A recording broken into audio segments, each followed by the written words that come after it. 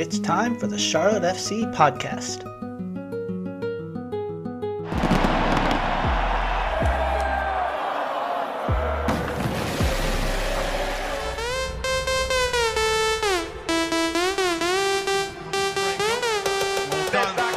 the end of the ball, Bell misjudged it. There's Rios, headed out by Bender, Swiderski, and it's in! Three at the back post, that's not a bad ball, there's the header, Kalina, pouring it away!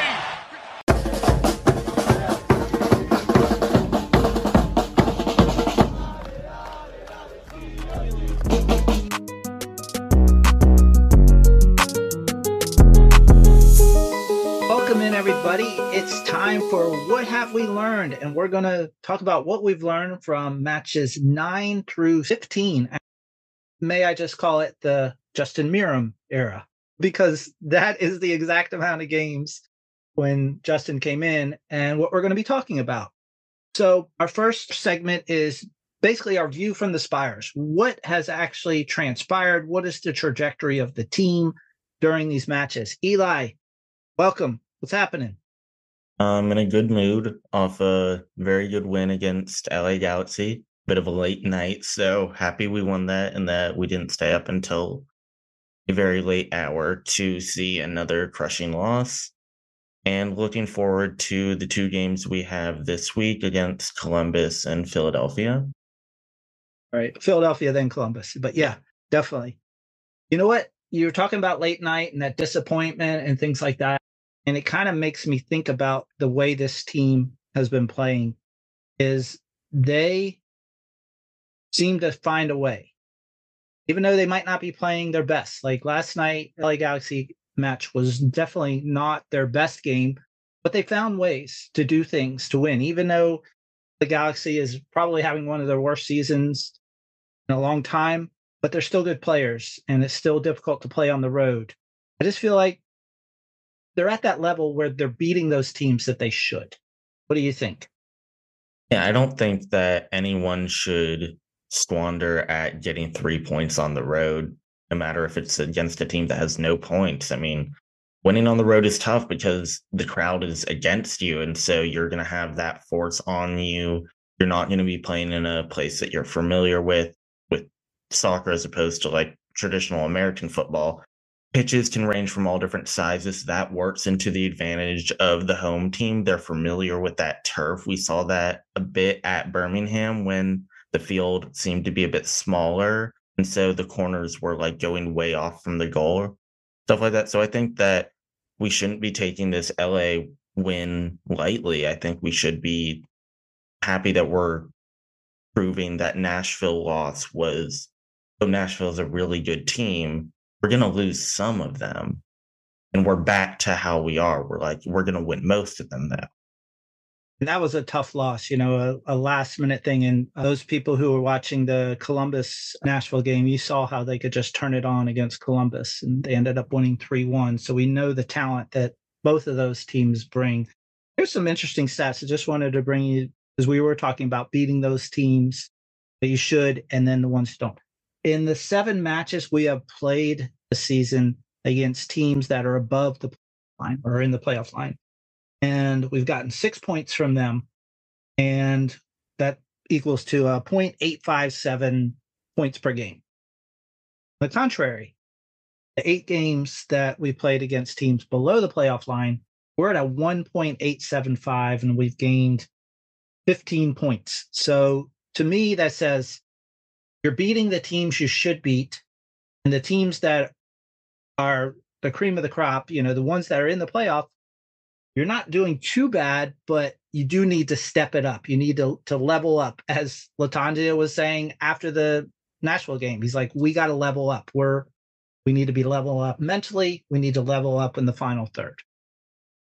Yeah, I'd just like to add a contingency into that stat real quick, because yes, that is accurate, but also I'd like to point out that when we have beaten teams, they have been above the playoff line and have since dropped. Columbus, NYCFC are 2 examples of that. They were ranked 4th or 5th, and now they're ranked 10th. So that stat might be a little weighted of current standing as opposed to when we beat them. So I think it's much more even than that shows, but still it is good that we are beating the teams we should and not just squandering games like we were a lot of the time last year. Yeah, it's interesting, all the news around MLS with the teams, especially like Toronto and stuff going on. It's like we play a team, and I think you had a kind of a theory earlier, same thing with Columbus. It's like we played Columbus when they were on this hot streak and we deflated them, and they have not been the same since. Yeah, it was being anticipated by, let's just say, many that Columbus was going to come in and put a thrashing on Charlotte FC. And that, as we know, was not the way it happened. And they have played shook ever since. They don't seem to be the same. Yeah, Toronto doesn't seem to be the same. They have not. Chicago is about the only one that basically we were just a blip, because they have continued on with their resurgence since they made the coaching change. Let's not forget NYCFC. They were, I believe, 4th when we played them. Now they are ranked 11th in the standings. Yeah. And that's 11th in a tie between Chicago, Red Bulls, and Toronto. So goal differential, that changed. They could be in 14th. Yeah, definitely. All right. So enough of this chatter. Let's kind of talk big picture. What, this team, what about them these last 6 matches? I think this really just boils down to, as we talked about before, a continuing of working the system, working it, and just making sure that it clicks during the game. We've heard a lot from Atancio and the staff that they play in training amazing. Like, they keep doing that. Whenever we see them before the game, they look really focused in, really good. And then during the game, some of that just doesn't show. And I feel like they've just finally clicked and know what they're doing, especially in a stretch where they've been playing a game about every 3 days. Mm-hmm. They've been able to hold this to a level that they're able to just keep going. They're playing as a unit. They're just massively improved. I think the extra games actually has accelerated this, because you can only train so hard and so much. You have to get gameplay in there, and having those players play together at that game speed, I think it's just helped everybody be better with each other. And this might actually segue into our next area, because we want to talk about the gallantry, the badges, the people. I think we've had some major contributions from people in different ways. Even though we've had a lot of injuries, we've had different people step up, but we've had 2 people come back from injuries. And I think it's no secret that these 2 people have had a big influence. So I want to actually, give out honors to Ashley Westwood. Came back from his injury and has played in every match since starting at DC, which was match 10. And then Justin Meram joining the club, making the acquisition in the middle of all of the backstory with Shinashiki and Santos and all that stuff that this club has had to deal with during this time. They have actually gotten 12 points in 6 MLS matches, which is 2 points per match, which, if you told me or anybody that we could get 2 points per match consistently over a month and then have the chance of doing that, I mean, that's close to Supporter Shield stats right there. Yeah. Looking back, as opposed to I think it was 1 year in 2018 where New England was just insanely good, had 80 something points. The good marker is if you're above the 2-point line, you're up there contending for first, second, third in the league. Right. We've been doing just amazing in the past games. And like you talked about, Ashley Westwood and Justin Meram. Meram has been one of the most impactful players on the team visually from just stats. I know a lot of the time you don't really see on stats, you don't really see what the player accomplished, but he's done or contributed to a scoring attempt in every game he's been in. Right. And he's not a fancy one-on-one beat you player, but his IQ and his ability to put balls where they need to be just shown many and many times, especially the LA Galaxy perfect corner. Oh yeah, no, definitely. And I think that it helps that he's able to place it and know where the others are going to be. I know it's hard sometimes to gel with the team and know that if I put a corner here, one of them's going to get it, and trusting to like put it in a place where it could have been an easy save, but it was up to the fact that there were other players running like, oh, I'm going to try and head this, trying to like psych the goalie out. And I think that's what happened in LA. If you rewatch that goal, like the goalie was being prepared for a header from, I believe, Kerwin Vargas. And Vargas drew two people, which allowed that ball to drop right in there for Carroll. Also drew the goalie's eye, meaning that he wasn't as much aware of Carroll as I think he should have been, therefore allowing him to score. Yeah, and I think Justin Meram's consistency and knowing as a veteran who knows in every game, you know what you're going to get. And, everybody's going to make mistakes in the match, but you know what you're getting from him. So I think that helps that front line be a little better and more solid, even though we don't always go down his side per se. But when we do, it's usually from a change in kind of attack, the point of attack to go to his side, and then we're able to create something back on the other side. You want to talk about Westwood? Yeah, I just think that, I think we saw this a bit in Birmingham. Prefer not to talk about that game as much as focusing on the highlights, but I think his absence, it's a big deal. I think he's a very stable, level-headed controller of the midfield and is able to just put some sort of British magic on our midfield that allows us to just play calm, play stronger. He lifts up everyone on the team, and I think that's a very good thing to have of a captain and as a central midfielder to Right. have someone that's just able to, with their play and with their emotional impact, I would say, on the team. It's just you just feel it. Yeah. Everybody just seems a little bit like, oh, Westy's there. He can have a. What's interesting with him, besides his ball placement, we have several matches where, NYFC game, just perfect ball placement. I don't know if somebody would just watch Westwood and time how much he actually has the ball. It's probably very little. He is quick touching everything. And it's almost like he quick touches it, gets it to the right spot most of the time, incredibly accurately. And then he's in another spot to receive it. And it's just kind of like the flow of the ball is moving much better with him. And it's just like he's that point of, transition and change and stuff like that. And it just really seems to make us go better.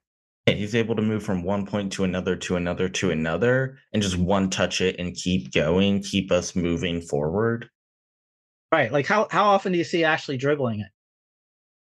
Right. All right. Do you have any other players over this time that you want to give some honors out to? I would say Karol Swiderski has been on a resurgence since he came back from Poland. I know that was a while ago, but it seems like he has his confidence back, and it seems like after that LA game, you kind of, when you rewatch it, you see it's okay, yes, we're trying. It's close enough to a chess game in the sense of we just keep going at it and trust that eventually we're going to get it. We're not pushing too aggressively where we're giving up goals or something. Yes, they all looked very tired in that LA game, but I think underneath that, you can still see the concept at work. And I think Carol has done really well at just getting in positions and trusting that at some point it's going to come to him and he's going to have a good shot. Yeah. No, definitely Carol's one that needs that confidence to play better.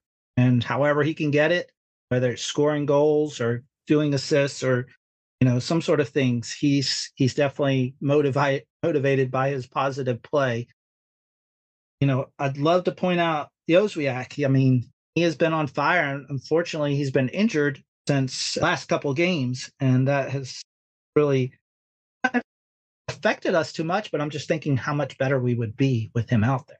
Yeah, no, and that's, I mean, I don't want to say like a good thing about like this, but like if you have a lot of injuries, if we lose, we're going to be like, well, we have a lot of injuries. It's like, come on, like we can't do this with a lot of injuries. Then when we win, we're like, okay.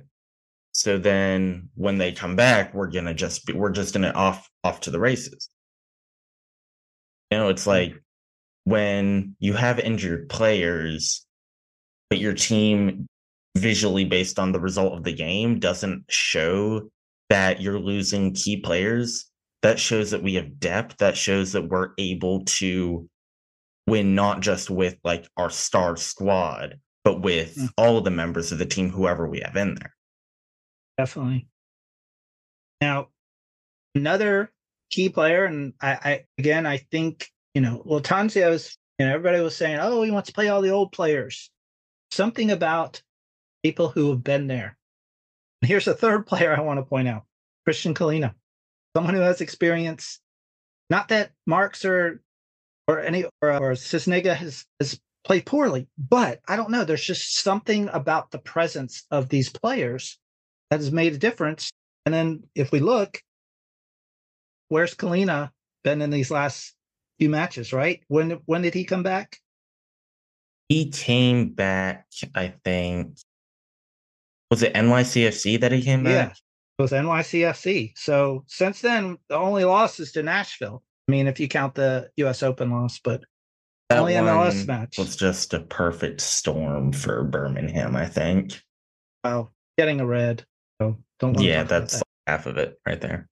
Yeah, so like, him being back there, that consistency and that kind of fieriness that he provides, I feel like he's still got things to improve, getting better with his feet, but his reaction time and his ability to just muster and go after his athleticism is just unbelievable. And I think the crowd really feeds off of him, and he feeds off the crowd. I mean, he gets the biggest cheers. And I think that not that Marks or didn't have this, but I feel like Kahlina and the like 4 back defenders are like, they're just like working like under one brain, if that makes sense. Like I feel like they're in sync. I feel like they know when each other are gonna get it, when to give it to the other person. They're not like, Kahlina's never really caught off guard by anything the defenders are doing. And so he feels a lot more comfortable there. Yeah. And I think his decision making too for going out and trying to attack balls that are crossed or centered or things like that. His positioning is really good, and that's through experience too. Speaking of the back line, lots of changes there. We've had some really good play by Belanda. The Phoenix. We've also had a couple, not so stellar performances, but luckily they didn't hurt us like they were in the beginning of the season. Jalen Lindsey, would say him being added to the lineup has actually, even though they've been doing it with Harrison Awful too when Lindsey's not in there, but adding that extra element of the inverted fullback coming in as being almost another midfielder and allowing a little more difficulty on the other team to play Charlotte FC, because they have to deal with someone else in that kind of mid area. But Lindsey also has to run back and play defense, but it's kind of like we're playing 3 on the back line. You can only do that with special players. And I think Lindsey is one of those players that Tonzio trusts to be able to get back and do that, but also have the offensive prowess to be able to help excel too. Yeah, we have like a flex thing where it can be 3 or 4, depending on what the situation needs. When we're attacking, it can be 3. When we're defending, it can be 4. And that's a very big advantage we can have. Are we getting close to total football? I don't know yet. I feel like I don't know if Latanzio watches Ted Lasso. I mean, some things are similar to it. I feel like there might be a delay. We'll see, but I'm not sure. Would also like to point out that played for Crown Legacy over this past weekend and got some time. And when asked about it in a presser, Latanzio said that they were going to be monitoring how he was feeling, making sure that he's at the point where he can come back. It's like he says a lot, we don't want them to come back for a game and then get injured again. We want to make sure that he's at like full level. So I think that there's a very good chance that, let's say, by the end of June, we're seeing Carew back into the starting 11. Yeah, I mean, he made the trip out to LA. So I think that's also, why would you send someone out there if you didn't think he was going to be able to get some minutes or kind of get into the gameplay? But I think also just for the culture of the team, having someone part of that regular road trip, there's a lot of stuff that happens as far as the team coming together when you're on the road, because it's like you against everybody. You're riding on your chartered things, you're going through all this transportation together. It's just you. There's no other distractions from your regular, normal life, everyday life. And I think that helps the players come together. Yeah, I think it's good to have him kind of like be, even if he's not going to be playing, I think it's good for him to like make those trips, do the training, like practice there whenever they're on the road, because I think that'll kind of get him back in. So it's not like you're just dropping him in one day. It's like he'll have been in the system, he'll have like been going, and finally, once he's fully ready, put back in the game. And it's just like nothing. He's been training with them and has been training with them for months now, but just like that extra level of being one of the players to go on the road. I think we may actually see him in Columbus just because we have 2 matches this week, Philadelphia and Columbus. They're going to be tired after already playing, 8 games, 9 games in the month of May. So having those extra legs, extra people back there is going to help. But if we don't see him there, I definitely see him part of the squad playing in Seattle on the 10th. Yeah. A lot of people also just want to point out the back line too. Jan Sobocinski came in, another player is like, okay, here's your chance. We have some injuries. Come in and play. He's been outstanding, really good job Jan back there. Seems to be the type of player that is a very defensive player, but he also has this thing where, like, I don't know when this was. It might have been during Nashville or some game before that, where we just saw him like up in the box a lot, getting like multiple header attempts, getting down there. It's like he might be a defender, but he can make some like balls to the goal that actually result in the goalie having to like struggle to save them, which I thought was amazing. And I think it's great that anyone on our team can take a shot and make that threatening to the goalie. Right. And he did have, everybody's going to have mistakes. He had a mistake in NYFC when he was trying to recover off. They were trying to hold the line, and he took the inside route and just didn't get the ball, and they ended up scoring. Luckily, the last player I want to mention is Capetti. For as much as everybody complains about Enzo Capetti's antics with, complaining to the refs, pouting, whatever you call it, he draws attention wherever he goes, whether it's positive or negative, in the fact that people are not understanding. He's drawing this attention, which is keeping us and as team being able to flow. In that match that we were super frustrated with the officiating, he was very adamant, but we came out the second half. He was talked to by the coach and the players like, hey, you need to calm down.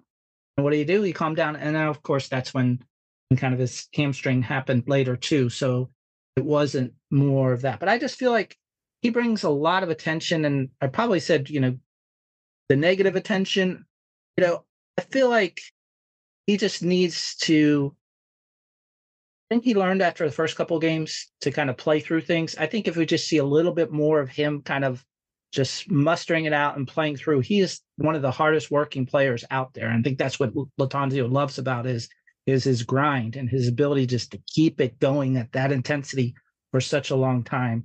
And he's going to score goals. The more we have players putting things in the best position for him, allowing him to play forward, I think that's just going to help us. And, with Carroll's resurgence now, I think that's also just a benefit for Copetti. What do you think? Yeah, I think that Copetti has been doing amazing. I mean, he's been out, so it kind of slipped my mind, but we haven't really talked about him since Justin Meram came. And when Justin Meram came, that first home game, it was a Copetti brace, and he looked amazing in that game. And even though he hasn't scored to that level since, he's still been playing really good. And I think this is something that we talked about at the end of last season with Swiderski. But he's at the point where he's drawing defender, because they're like, we can't leave this guy with just one man, because if we leave him with just one man, that guy's going to score.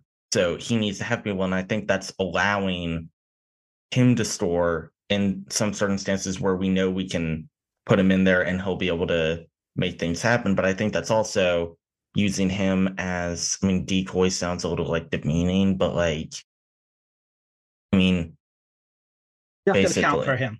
Yeah. Because if they're not accounting for him, he's going to score because he's such an amazing player.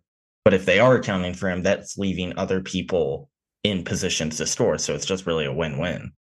And also, I think the Lattanzio and just the flow of the game has allowed him to have some freedom to start playing a little bit further out. So you've seen him less in the middle and kind of just getting that ball and kind of turning, whereas being on the left side and the right side and carrying it. So it's allowed other players to kind of follow through in that middle.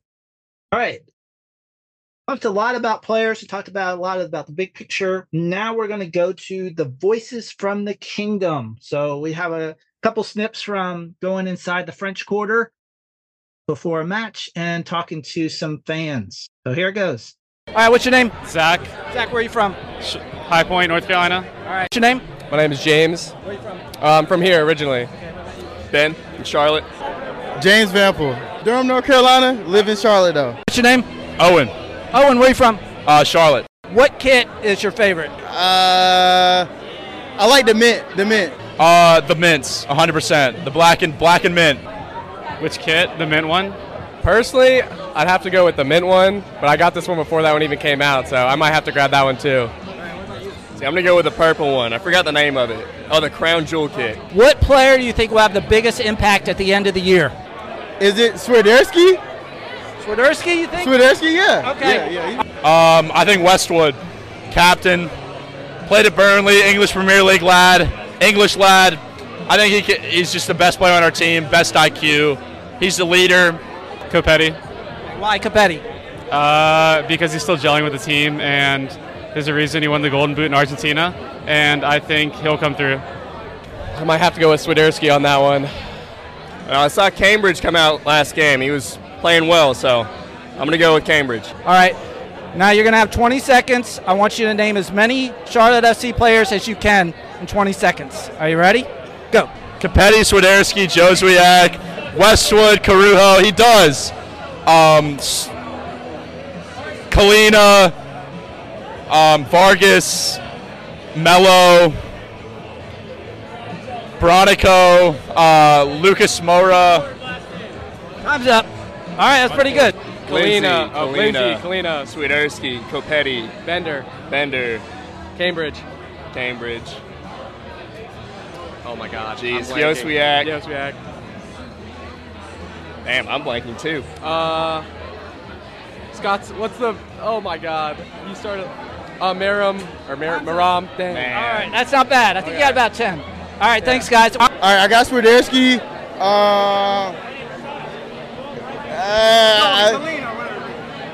Can they help me? Can I get help? Yeah, call a friend. I'm phoning a friend. Who you got? I don't know. That's all I know. That's it. Time's up, man.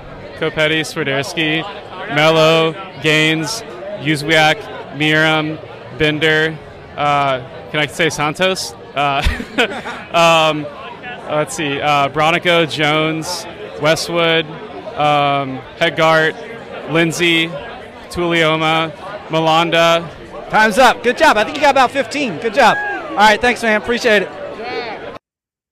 All right. We always love to hear from the fans. So next time we'll be in the stadium asking some other fun questions to the Kingdom to find out what they're thinking about Charlotte FC. So thanks a lot, and be on the lookout for us.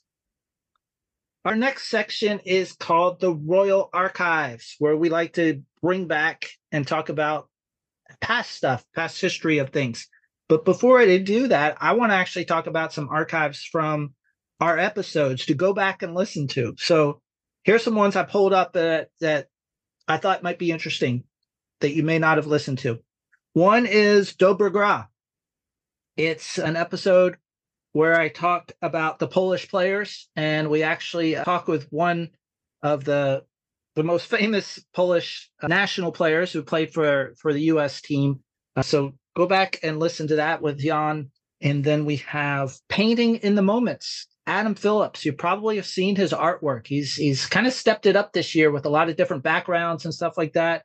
But he really does this cool vinyl painting, spray painting and stuff. And we talk about his whole process and how he goes about doing that. So that's a great episode to go to, especially if you're interested in Charlotte FC stuff and, kind of unique things, and look for his paintings. He even added, I think this week, more merchandise that goes with his paintings. So not just the paintings themselves, you can get shirts, hats, other things. Also, Al Rate. You may have known or noticed that people in the stadium, we have like certain things that happen, fireworks, the Fannie Mae down on the announcers, everything that happens is under the control of this kind of producer for the stadium event. Al has actually left and gone to Houston. He left after a couple weeks of the season, but they got a new person in his place. But I just feel like it's such a great episode to learn about behind the scenes of all this stuff that happens. I also want to give a shout out. We did an episode with Caleb Adams. He's the writer for Charlotte FC content. And so you'll see articles, ingredients of the match, things like that. He recently got married, so he's been off a couple of weeks, but wanted to give a shout out to him. Great episode talking about his journey and how he got the position and then what he does. We had some incidents with officials, and that's always great to understand what goes on with the officials and looking at that. And Eli, I don't know if we checked the stats on that game to see if the official that we had, I think it was Tori, if she ended up going to the fourth referee position the following week, because we had a double game. I guess this was our Wednesday game, but we did a whole episode talking to the directors of officiating at Pro Officials, are the ones who actually do MLS official, basically in charge of doing that. Go check out that episode. So all those kind of fun ones, I wanted to just bring those back because a lot of great episodes. All right, E, what do we have in the Royal Archives as far as comparisons from things long ago compared to now? All right, so this is going to be a big one because it was exactly 1 year ago today that Charlotte FC played their last game under the old management of Miguel Ramirez. So basically, we are starting the first birthday of the new Lattanzio era. So I thought it would be a good idea to look back and see how Lattanzio's coaching over a year compared to those 14 MLS games and 17 all competition games under the old management. So, first thing, in our first 14 MLS games, those were the ones that Lattanzio was just an assistant coach, was not the man in charge. We had Mar 5 was in wins. charge. What? Mar was in charge. Miguel Angel Ramirez. Yeah. We had 5 wins, 8 losses, 1 tie in MLS play, averaging 1.14 points a game. In all competitions, which would be the Open Cup games that we played, we had 7 wins, 9 losses, 1 tie, averaging 1.29 points a game. Mm-hmm. So you can see the kind of like that theme there. We're not really winning to the point where we're roughly average to where we are. Now, in all of the MLS play since Lattanzio has taken charge, we have 14 wins, 16 losses, and 5 ties, averaging 1.34 points per game. Now, the thing with that is you might say, oh, well, that's like just basically the same amount of more losses than wins. But what you have to think about is the ties. Now, out of 5 of those ties, 3 of them have come in this season. And I believe the other 2 were against Columbus last season. But the ties, that is a crucial thing. Last year, we were just losing, even under Lattanzio, we were losing games that maybe we should have been able to come back and tie. Then this year, Toronto, like we would have lost that last year. Lattanzio even said it in the presser after. It was like, this is progress. We would have lost last year, but tying is the progress. Mm-hmm. Colorado, we were down by 2, I believe, and then we came back. Yes, it was a home game, but we salvaged something, and that is the point of that. We've salvaged something. We're able, even if we're not coming back to win, being down by 2 is a lot. Right. Being able to keep them at 2 and score 2 goals, that's a very big deal, and that shows the growth of our team. Now, definitely moving to the all competitions, because we have the Open Cup and, of course, the Chelsea game of last year, that has us at 17 wins, 17 losses, and 5 ties, which is as neutral as you could think. I mean, that's even wins and losses and then ties. I think that's a very good margin to be at. Yes, it's not the most amazing thing, but I think we can work to make that better. And that puts it at an average of 1.43. So that's almost, which is about what we are this year alone, is about 1.4. So 6 wins, 6 losses, 3 ties. We are at 1.4 exactly points per game. I think what you said earlier is when you were sharing this with me earlier, these stats, you said, the stats don't tell everything. This is a good marker. It's kind of like when you go to the doctor and they give you, your cholesterol tests. It's just a test at that time. It just shows you that so you can look at this number. But there's a lot of things that go into it. So there's a lot of things that are going into why we may be better off now than when we were. What are you thinking some things show up? I mean, I think that it's important to note that, and I'm going to say this, and I think people know this, but this year did not go up to a very good start, let's say. Right. We did not play in the first 3 games how we would have liked. And I think that if we were to take that into account and understand that in our last, let's say, just 12 games, going off of in MLS play, we've done considerably better and averaged considerably better than we have.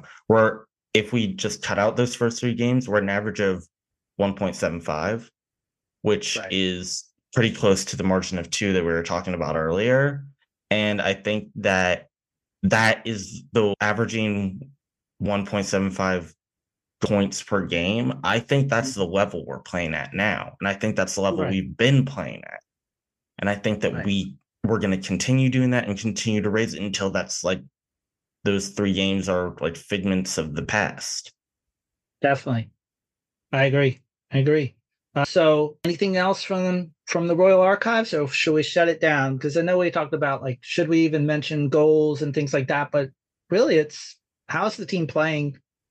How are they moving forward based on where we were in this position last year? The team is playing very well as opposed to last year. I think that if you just look at the close games that we've played, I don't think you've really seen this a lot of us last year. But if we look back to when we played NYCFC about a couple weeks ago, we scored, and they scored, then we scored, then they scored, then we scored the winner. It was a back and forth, and we were putting up the goals. We were able to respond, and we weren't just getting goals out of a fluke. We were able to know, I think we have City Football Club's number at this point, but putting that aside, I think that we're just able to like go and get it done and continue to score until we have the winner. If they respond, we can score more. Definitely. Sounds good. All right. It's time for Royal Proclamations. We are going to be a little bit, probably the end of June is when we'll come back and do another one of these. So we got a couple matches in between. So we have Philadelphia, Columbus. Then we finally have a whole week off. We take on Seattle at home. Then we have an off or a bye week on 17th, which we have a special episode. I'm just going to tease it. You'll really like it. We're going to do a kind of a, I'll just leave it there. We're going to have a unique episode with Lattanzio. So just wanted to bring that up. And then we come back on the 24th. That's going to be Montreal and then Cincinnati at home. Right. And we got Red Bulls in between there for Wednesday. 21st. And just for Charlotte soccer in general, we also have the U.S. men's national team playing in the Gold Cup on July 2nd at 7 p.m. Should be an exciting match for soccer in Charlotte and hopefully something that can move the sport even further and draw more attention to the city. Definitely. Yep. All right. So what do you think going into these? We probably should have checked our last predictions. I think we said about 7 to 10 points, and we're at 12 points from our last prediction. So we definitely exceeded what we thought we were going to do. We count the Philadelphia match and then Columbus, Seattle, Red Bulls, and Montreal. What do you think we do with these next 5? I think given that we're going to be playing 2 of them at home, 3 of them on the road, I think we're only going to get 1 loss. I'll put it that way. I think we're only going to get 1 loss. Okay. I think we're going to win 2 of them, tie 2 of them, get 1 loss. So I would say 8 points, just because it's a tough road schedule. Philly and Columbus on the road.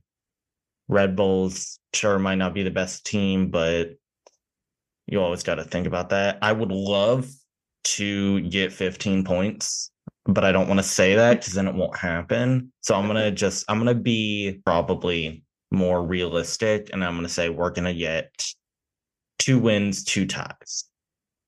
All right. I'm, of course, always more optimistic and positive, so that's just my nature. I think we're going to get 9 points. I think we're going to have 3 wins, 2 losses. I think we get one of these this week, so either Philadelphia or Columbus. I don't know if we get both of them, but we get one. I think I'm still debating about Seattle. Red Bulls, I don't know. I just always feel like we have their number, these New York teams.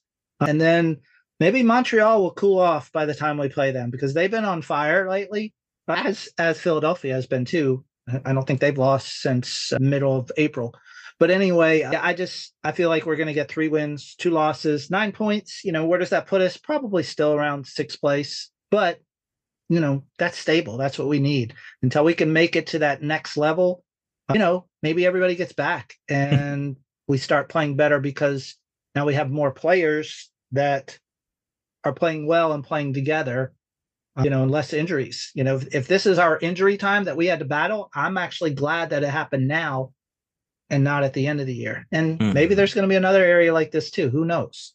Yeah, and I think that, like you said, if we were to win against Philadelphia and Columbus, I know that's a very hopeful thinking way of looking at it, but I think that would change a lot of stuff. Like if we can win 3 straight road games, then I don't see 15 points as an outrageous thing if we're able to do that, because then we're coming off 3 road games. We get a full week off. I think we could beat Seattle. Yeah. Oh, I think the momentum, like this team definitely thrives off that positive energy. Mm-hmm. That Seattle game will be unreal as far as the energy in the crowd and it'll be like an opening game type match just because Seattle is in tops in the West right now and in competition for the Supporters Shield. So that could be a big one that we're looking at. And I think that it's a huge advantage that we're playing Seattle here. I don't know if we could beat Seattle in in their home, I think that we have a really good chance to beat them here. And that's another good reason why we also are playing LAFC here.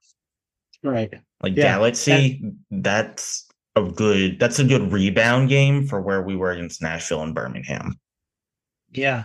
So just to kind of go through those, I just thought it'd be interesting. So Philadelphia in their last 5 matches, win, draw, win, loss. Okay. I mean, we have a history of making teams that maybe are up there go down. So let's hope that Columbus keeps going. Loss, win, draw. Right. So there's one of those losses. They had a 3-game losing streak. They play a midweek game against Colorado. So maybe they'll get something out of that. So they're not looking at 5 in a row, especially at home. Seattle, their last 5 matches, even though they're up there, the rest of the field is kind of caught up to them. They're at win, loss, win, loss.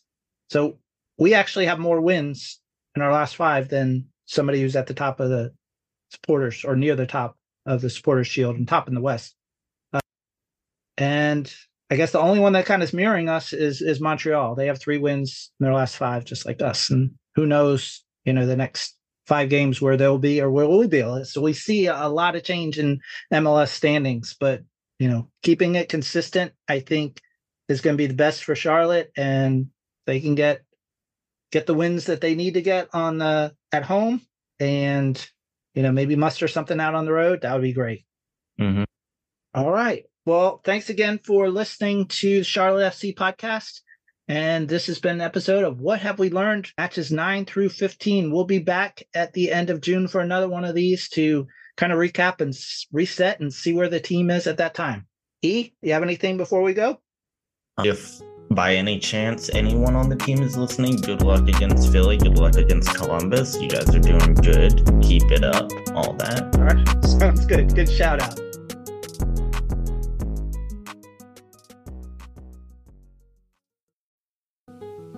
The Charlotte FC podcast is hosted and produced by me, Nick Finelli. Audio editing and mixing by Eli Finelli. We really appreciate everyone who listens to our podcasts. Please make sure you follow the podcast so you get it in your favorite platform's feed. We are on Twitter and Instagram at CLTFC Podcast, and you can visit our webpage to listen and learn more at charlottefcpodcast.com.